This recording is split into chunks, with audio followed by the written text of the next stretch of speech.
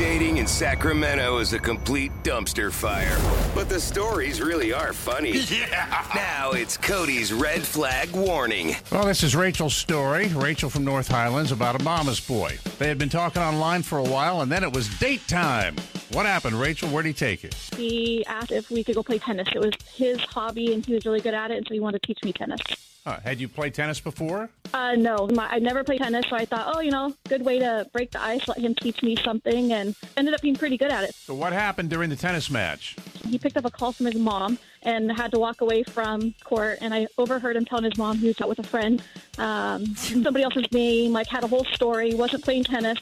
Then he came back and told me that he can't tell his mom when he's on a date. So I thought that was a little weird, but I thought, and he told me that he wanted to buy me lunch. So I'm waiting. I let people behind me go ahead of me. I'm waiting in line. He walked to the restaurant, still texting it on his phone. So I eventually paid myself. The icing on the cake was when I told him I recently got into CrossFit and was really enjoying it. And he looked at me and he goes, well, that's great. I'm glad you should keep doing CrossFit. Keep up losing the weight. It'll be good for you.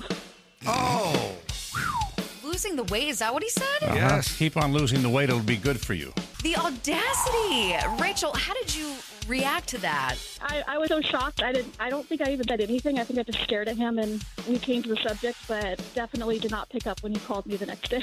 But how old a guy? He was my age, so I think it was a few years ago. I think we were about mid-20s. Mid-20s? Yeah. And his mom didn't want him to go out on a date? I guess not. He had a whole story all planned. It sounded like he had done this before. He had lied when he was out on a date.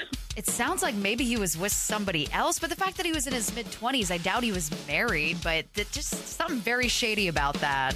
It was very shady, very shady. I should have left halfway into the date, but I thought, I'll see it through. Maybe it'll get better, and it definitely didn't.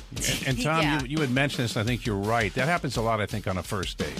It's not going well, and you hang in there because you think, maybe it'll get better. Yeah, but it's best not to do that. It's kind of like, I think, if you're in a boat that's sinking and you're thinking to yourself, well, it's not really sinking. It'll stop sinking at some point. But no, it's going to sink.